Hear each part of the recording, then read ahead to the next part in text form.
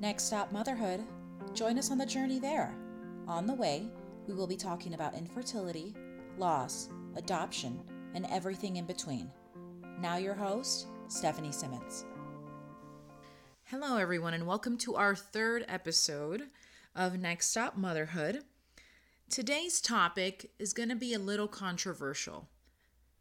The topic we're going to be discussing today is the foster care system. As my husband and I have been proceeding with our intentions to adopt, doing our online marketing, so to speak, trying to get our information out there, we've had a lot of people come up to us and ask us just the same question: why not adopt from foster care? A lot of people will say there's tons of children waiting from foster care. It's free. There are tons of incentives. You get tax write-offs. There's so many incentives to adopting from foster care. I think what a lot of people don't see is how broken our foster care system unfortunately is. Now, in this episode, some people may agree, some people may disagree. This is going to be my opinion, along with, I'm looking at a couple articles as well that I'm going to be discussing with you guys that were published.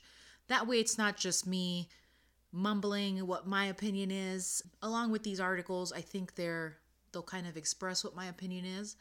But the first article we're going to talk about, it is a HuffPost article published on April 15th of 2015. So this was a couple years back, but it's just simply titled, "The 10 Most Surprising Things About Foster Care." And I think it's something that a lot of people don't see. I think a lot of people just know that there are children who are taken away from their homes, and then they think that they're just available for anyone to just come in and adopt them. I don't think they really understand how foster care works. And so just to kind of give a brief description of what I understand foster care of being after doing our research, the foster care system basically accepts children that were either in abusive homes, children that were taken away from their parents because of neglect, of drug abuse. Basically, somebody saw that child's life was endangered and called CPS, which is Children Protective Services. And so CPS goes in there, evaluates what the situation is, whether the child is being abused, neglected, there's drug abuse, and then they decide whether that child should be taken away from those parents temporarily. The whole point of the foster care system. It is to reunify these children with their parents. And I think a lot of people aren't aware that is the goal. A lot of people say, oh, just go into the foster care system and you'll be able to adopt a child just right off the bat. And that's not the way it works. I don't think anybody should enter into foster care and be foster parents just so you can keep a child. I think you really have to go in with the mindset that this child you're providing a shelter for, a home for, you're providing love for, is most likely going to be temporary until the child's parents are able to get their lives in order and get back there with their children. The issue here is a lot of the times that isn't the case. When parents try and get their children back, they'll take courses. Sometimes the courses, from what I understand, are simple. Sometimes they're a little more difficult. But the foster care system doesn't really have a limit to how many times a parent can lose their child, take the classes, so to speak, and get reunified with their children again. And that's where it kind of gets a little tricky. That's also where a lot of foster parents kind of get their feelings hurt. Because they're taking in these children, they fall in love with these children, they provide for these children, and then they see the circumstances that their actual family is in, their mother or father, their biological parents. And it's nothing but, I'm sure, heartbreaking from some of the ones that I've talked to, knowing that they're going to go back into this environment. But, because they took the time and they tried, they get to have their child back, knowing that they're probably going to come back into the system at some point. And so that's kind of what foster care entails. They lose their children. The children are placed in homes, temporary homes, usually anywhere from 6 months to 18 months from what I know. And they live with them. They provide a stipend. That's another area that we can get into. But basically, a lot of people are under the impression that foster parents make boogaws of money taking care of these children, when in actuality, I believe they only get about $20 a day.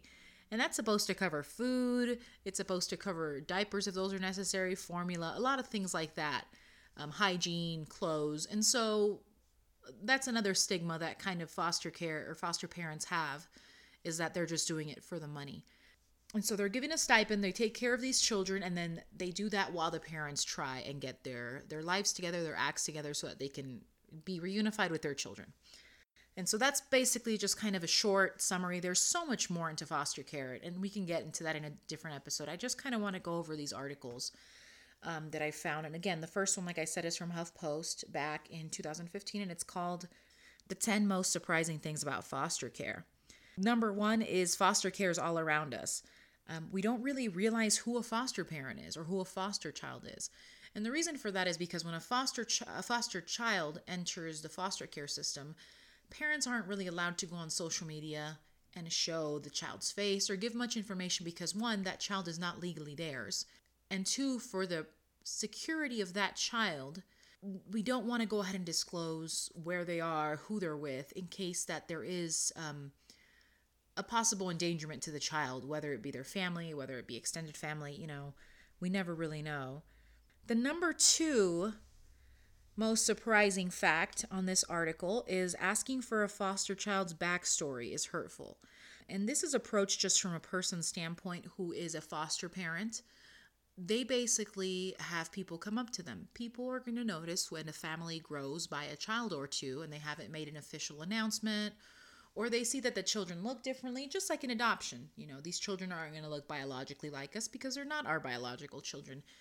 A lot of people with maybe good intentions try and speak to the child, get involved with the child, and therefore comes the hurtful questions of, why were you placed in foster care? Nobody would ever want to share the details of their life or the struggles with drug addiction, mental illness, whatever it may be, with a complete stranger.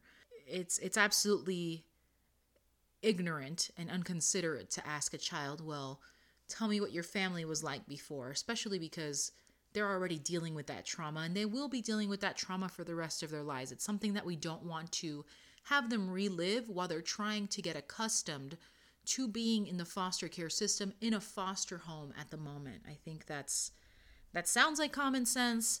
I think people do it with good intentions. They want to know about the child and their upbringing, but it's something that I think medical professionals and maybe their caseworker would be the ones that would discuss those kind of things with them. I don't think just because you take in a child, you or anybody in your family or your neighbors have any right to know the history of where that child comes from or where their trauma stems from. Another one is that foster children must leave everyone and everything behind. A lot of people don't understand that they are literally grieving everything. They've left their homes, they left their family, they left their school, they left their friends, they left their pets. They literally had to leave everything behind. They weren't given a choice. At this point, they have been taken from their homes, taken into Child Protective Services, Department of Human Services, and basically, based on their needs, have been given to a family that could take care of them momentarily. A great example is just remembering, you kind of visiting someone or staying in a stranger's house. Let's say you were on vacation and you're staying at a friend's brother's house. It's strange. Everything is new to you. You don't know where the bathroom is. You don't know where your bedroom is. You don't know how that family functions. You don't know what time dinner is. It's very hard on the child. You don't have any extra clothes. Imagine not packing anything. You can't afford to borrow undergarments, or clothes. You have to rely on these people who you don't know as strangers to basically provide you with your basic needs. But instinctually, you are not used to relying on these people because they're strangers. And we are not programmed to rely on strangers to help us every day. That's biologically what our parents are for. We rely on them, even as an adult. I still rely on my mom and dad for some things too. I'm a 30-year-old adult, and there's still things that I rely on them because I know that they're my parents, that they'll always be there for me.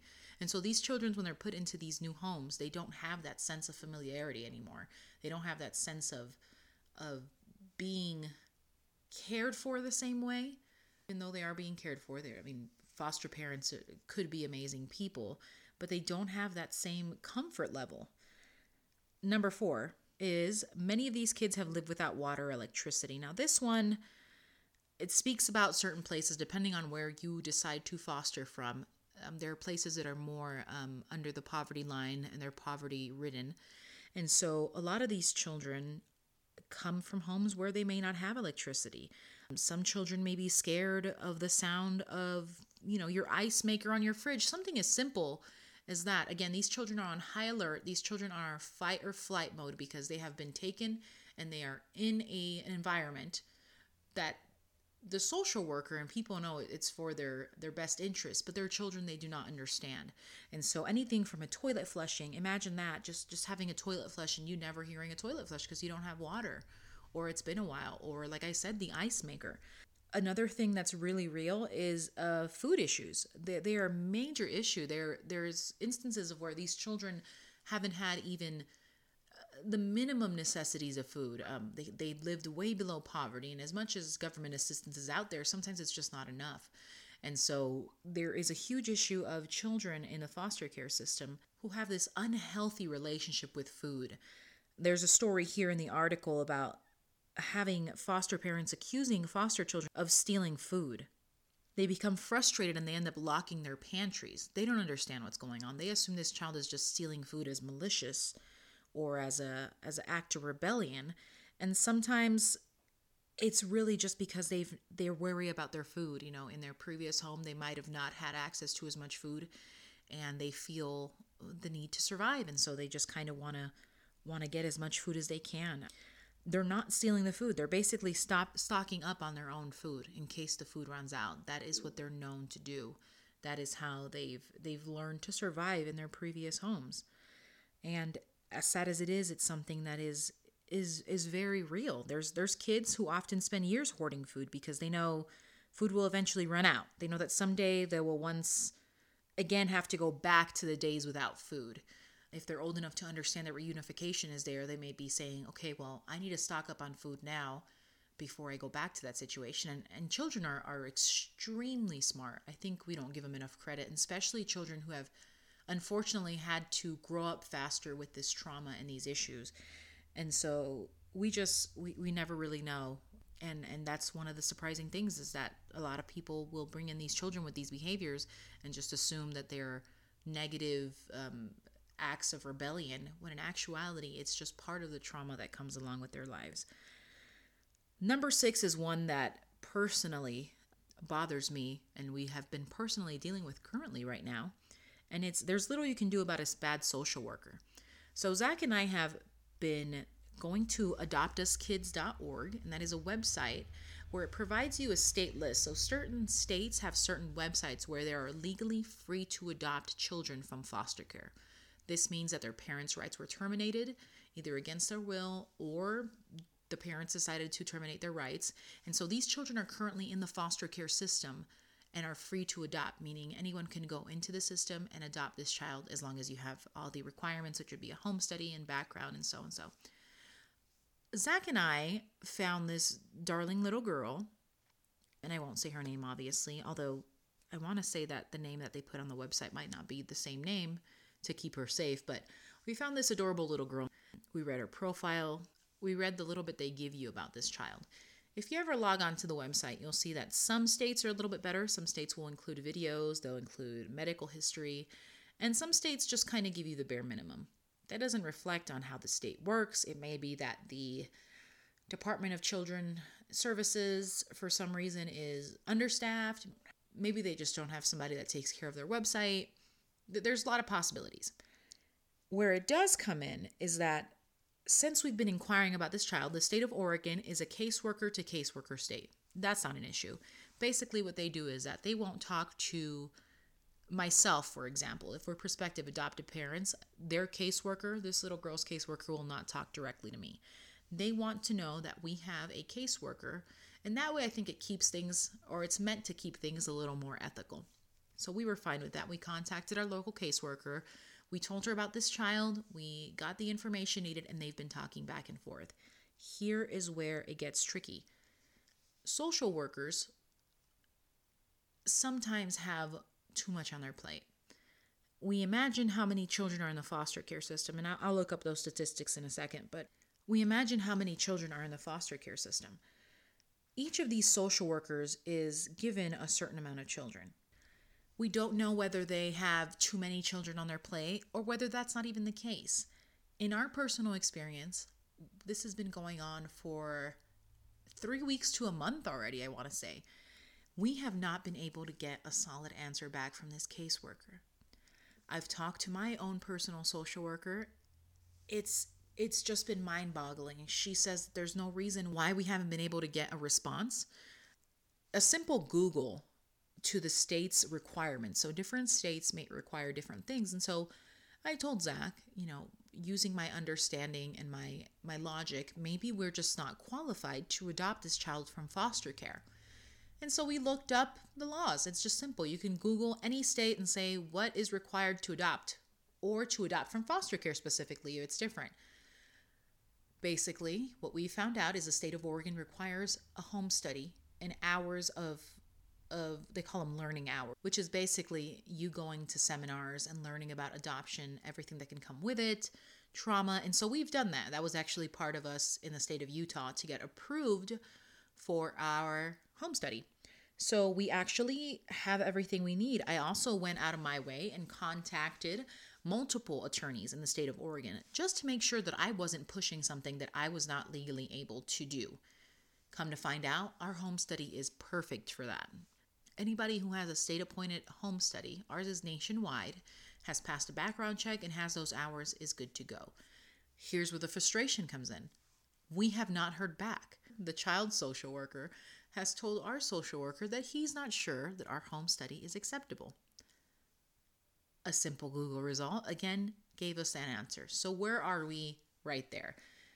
Could we assume that the state-appointed caseworker is too busy? Could we assume the state-appointed caseworker may just not know? Maybe he's new or she's new. Could we assume that they just don't care? And this is where the frustration as an adoptive parent or as a foster parent sets in. These children are this child specifically is legally free to adopt, meaning that she is basically in the care of the state of Oregon. I have sat hours and hours agonizing and just being frustrated over how something so simple is keeping this child from finding a home. It has taken weeks, it may take months, and maybe we're just kind of jumping the gun, but we haven't gotten a response. This is a young child who is probably in a loving foster care home, but for some reason or another, that foster parent can't adopt them. Maybe they have their own children. Maybe they have already too many children around the same age. Maybe they feel she'll do better in another home.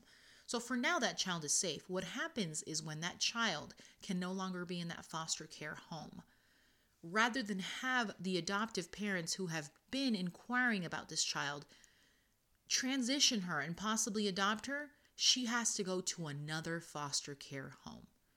Now, is this because of understaffing? Is this because of the negligence of a caseworker? I personally don't know, but it's irritating because this child, instead of going to another foster care home and just giving her a different home, that it just adds to the trauma, moving her from home to home instead of just giving her a permanent home.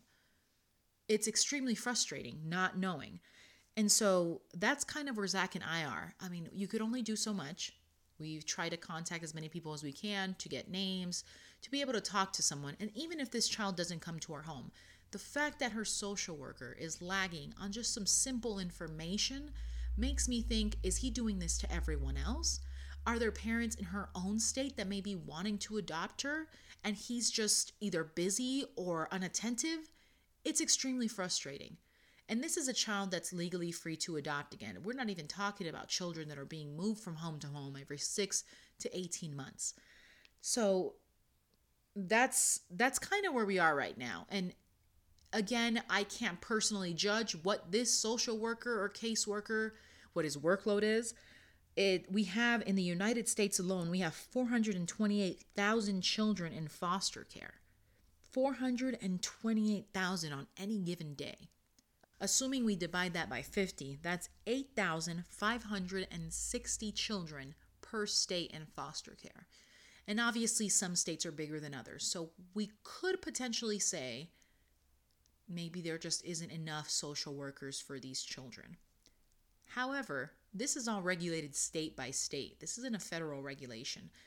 Any state, Oregon, Utah, they can decide to hire a certain amount of workers to represent each child. Again, these are these children's advocates.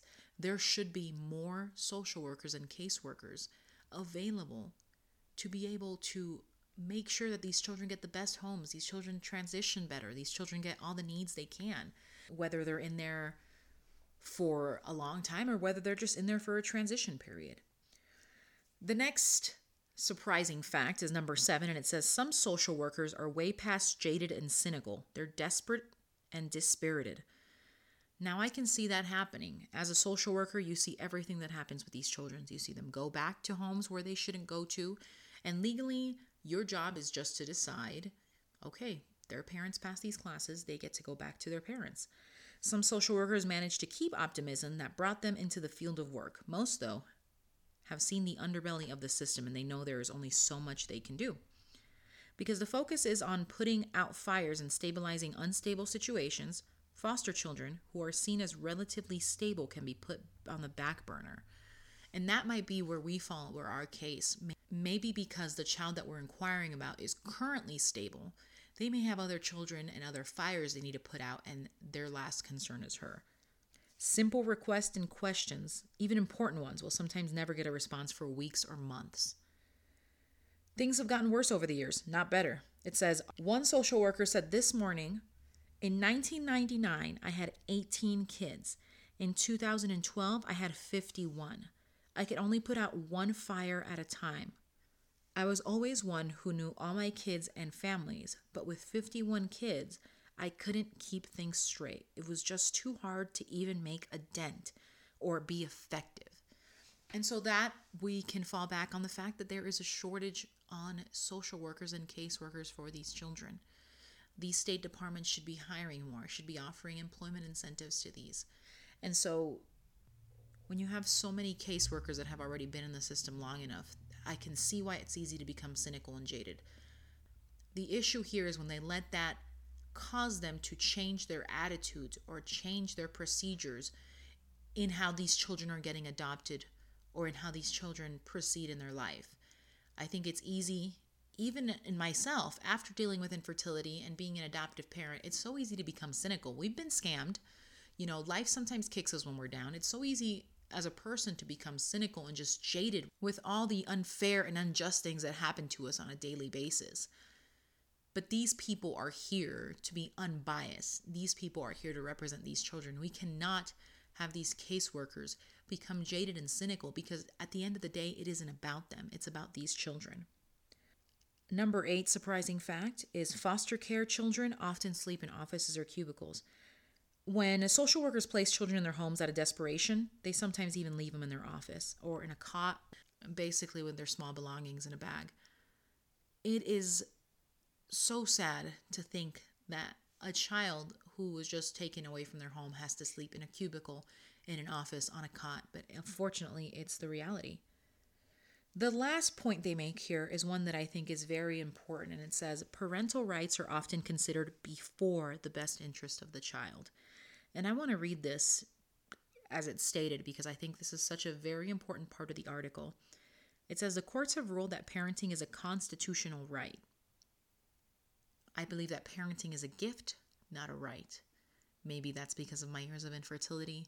Maybe because it's my own personal bias, but I don't believe that parenting is a constitutional right. I believe personally that parenting is a gift. Parenting is a wonderful gift that you're given. The state can only intervene in parenting matters when the well-being of a child is endangered, and once the state intervenes, the state must make its best attempt to help the family heal and reunify through services, supports, and visitations. In order to stop working toward reunification, the state must prove the parents cannot engage in minimally adequate parenting. Minimal adequate parenting. Can you believe that? I understand that there's too many children already in the system, but basically we are willing to give back children as long as you are a minimal adequate parent, meaning just the bare minimum. Just basically look at your child, give it a bottle. That's, I'm assuming, basic necessities. Giving it a roof is minimal. This is both good and bad. In many cases, the birth parents are repeating the cycle of abuse and neglect that they learned as children. Many of these parents can and do learn to be better parents. Sometimes poverty brings children into foster care, and love drives those parents to improve their situation for their kids. Family reunification efforts were meant for these families. Then, here's where we look into this. Then there are children who have suffered from severe chronic abuse and neglect. Federal law says that the egregious cases with aggravated circumstances, i.e., abandonment and chronic abuse and torture, can be expedited to protect the children from being returned to unsafe homes, can be expedited to protect children from being returned to unsafe homes from staying in foster care for too long. However, loopholes and exceptions can be the norm for these cases, and children are routinely subjected to extensive reunification procedures that are unnecessary, harmful, and risky. They too get an automatic case plan of family reunification, including visitations between terrified, traumatized children and their abusers. Even when children express their fears and try to refuse visits, they are told visits cannot be stopped. These children basically have no say because they are under the age of 18, assuming they're under the age of 18. Their parents could be extremely violent, extremely neglectful. They could have caused sexual and physical abuse to these children. And because they are their birth parents, they are allowed to visit with these children still. These children have trauma in foster care. They probably have appointed counselors, and they still have to sit there terrified, talking to their abuser. Not only while dealing with that fear, also with the fact that after this visit's done, they have to go return to a complete stranger's home because that's the only option they have. That was just this article from HuffPost. After reading it, I knew a lot of the things. Zach and I really did consider the foster care system. And the Utah foster care system here isn't one that I would necessarily complain about. I think it's just foster care system as a whole. There definitely needs to be a reform to protect these children from being subjected to continuous neglect and abuse. There needs to be an extensive amount of counseling offered to these children. They already do have counseling services, but you can only imagine if each office only has 2 counselors and they have something like 400 children, how many times a week are they really seeing these children who absolutely need this intervention? This article from the timesherald.com called CPS Cares More About Quotas Than Kids, they have a very interesting incentive program they talk about. It's called the Adoption Incentives Payment Program. It basically allows states to earn incentive funds for increasing the number of children adopted out of foster care. And so this article kind of gives a little bit of a different perspective as opposed to making sure that these children are reunified with their parents, whether their parents did get their act together or they didn't. This is saying that there actually is an incentive program for children that are adopted out of foster care. CPS workers must save more children each year by removing them from homes, putting them into non-relative foster care homes, and then adopting those children out. And so that whole incentive program, I try to look more information on it. There are articles that say there is an incentive program. Basically, all these state departments are government funded. And so it is interesting to see how this really would affect the foster care system. A simple Google search for the Adoption Incentives Payment Fund or program brought up a website. It's called the Children's Bureau, an Office of Administration for Children and Families, the ACF. And I basically wanted to find some more information about that. It says here, Adoption and Legal Guardian Incentives. The Adoption and Legal Guardianship Incentive Payment Program, formerly called the Adoption Incentive Payment Program, recognizes improved performance in helping children and youth in foster care find permanent homes through adoption and legal guardianship. The program was originally established as part of the Adoption and Safe Families Act of 1997 and has been reauthorized and revised several times, most recently as part of the Preventing Sex Trafficking and Strengthening Families Act, signed into law in September 2014. A key change in this reauthorization is the renaming of the program to reflect that incentives will be paid to jurisdictions for improved performance in both adoptions and legal guardianship of children in foster care. It says here the adoption reporting systems, CB collects case level data from every state on adoptions from foster care in order to analyze national trends. These analyses are then published both in print and on our website. The Children's Bureau compiled data submitted by Title IVE, so agencies reporting their calculated adoption savings and their reported expenditure of those savings. These are savings that state and tribes experience with respect to their own funds due to the expansion of eligibility under that federal title. Federal law requires the Children's Bureau to collect and post this data annually. So basically, this is actually saying what this is, how to apply for these incentives, and I'm assuming that these are all for every foster care system around the states. They basically use it to collect data, and depending on if you found children to be adopted, basically, if you get these children adopted, you are under budget, you're not using your own budget on the well-being of these children and feeding them and things like that, then you get some kind of incentive. As much as I personally want to adopt a child from foster care, I don't think there should be a monetary incentive added to it. I think that when you accept the job of a social worker or a caseworker with a government agency to find these children homes, there shouldn't be a government incentive to do it. This should be because this is the field of work that you chose to do. I believe that there could be also skewed numbers because of this. And this is kind of playing devil's advocate, because as much as I think there are children who deserve to get adopted, there are those parents who do get their act together and want to be reunified with their children. But what if you have a caseworker who knows that if you get this child adopted and you actually give this parent who actually came around, turned their lives around and got right, it gives them the shutout and makes sure that their child gets adopted to meet those quotas that they have. This is just kind of a portion of, I think, what is currently wrong with the foster care system. I know plenty of foster parents who love foster care, who have been able to give home to these children, help their families get their lives in order, and have returned these children to amazing homes. I know parents and families who have decided to foster these children, and then actually they become legally available and they're able to adopt them. There are so many stories of good that comes from foster care. However, I believe the bad outweighs the good, because there are so many more children. Just based on numbers, we know that the large amount of positive stories aren't enough to overshadow the negative. We can just look at numbers of how many children are currently in foster care and how the foster care system is growing from time to time with children who have no homes or who are taken from their homes.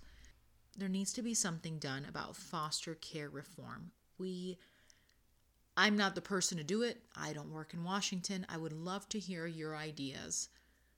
Email us and let us know what you think is done. Email us if you're a foster parent. Email us if you were a family who had your child in foster services for a while you got your act together, or while you were going through some struggles and got your child back, and how that experience was for you. My personal opinion, having every state regulate each individual program makes for a huge issue. I think there needs to be an across-the-board reform, both for adoption and for foster care. We need to have legally bound rules that are on the same playing field for everyone, not just because you're from one state, not just because you're from another state.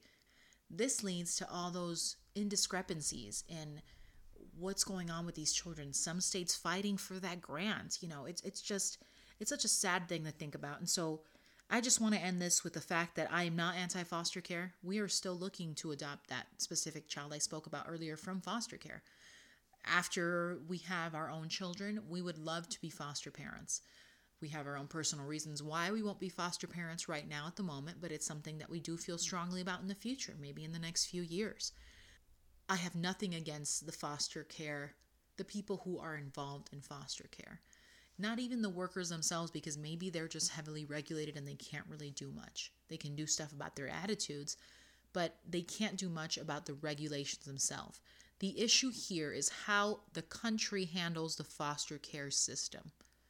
Again, I would love to hear your opinions. I would love to hear advice. I would love to hear your comments, criticisms, everything. I want this to be an open forum. Feel free to drop us an email. Let us know how you feel about the subject. Let us know how foster care has impacted you. I hope you guys enjoyed the podcast. Definitely look up those articles. Another article I wanted to let you guys know, and this one I'm not going to read because it is a 4-part article series, but it talks about the trauma that these children go through in foster care. And it's through Psychology Today. So if you go to psychologytoday.com and look up the foster care system and its victims, part 1, there's 4 parts. That's just where it starts. It'll definitely let you know how these children are affected that are in foster care mentally. Psychology Today is one of my favorite websites. They let out a lot of articles weekly, and they're interesting to read. So definitely take a look at those. And I just want to thank you guys for tuning in, and I hope you guys have a great week. And as always, we'll be here next week, same time, same place. Thank you.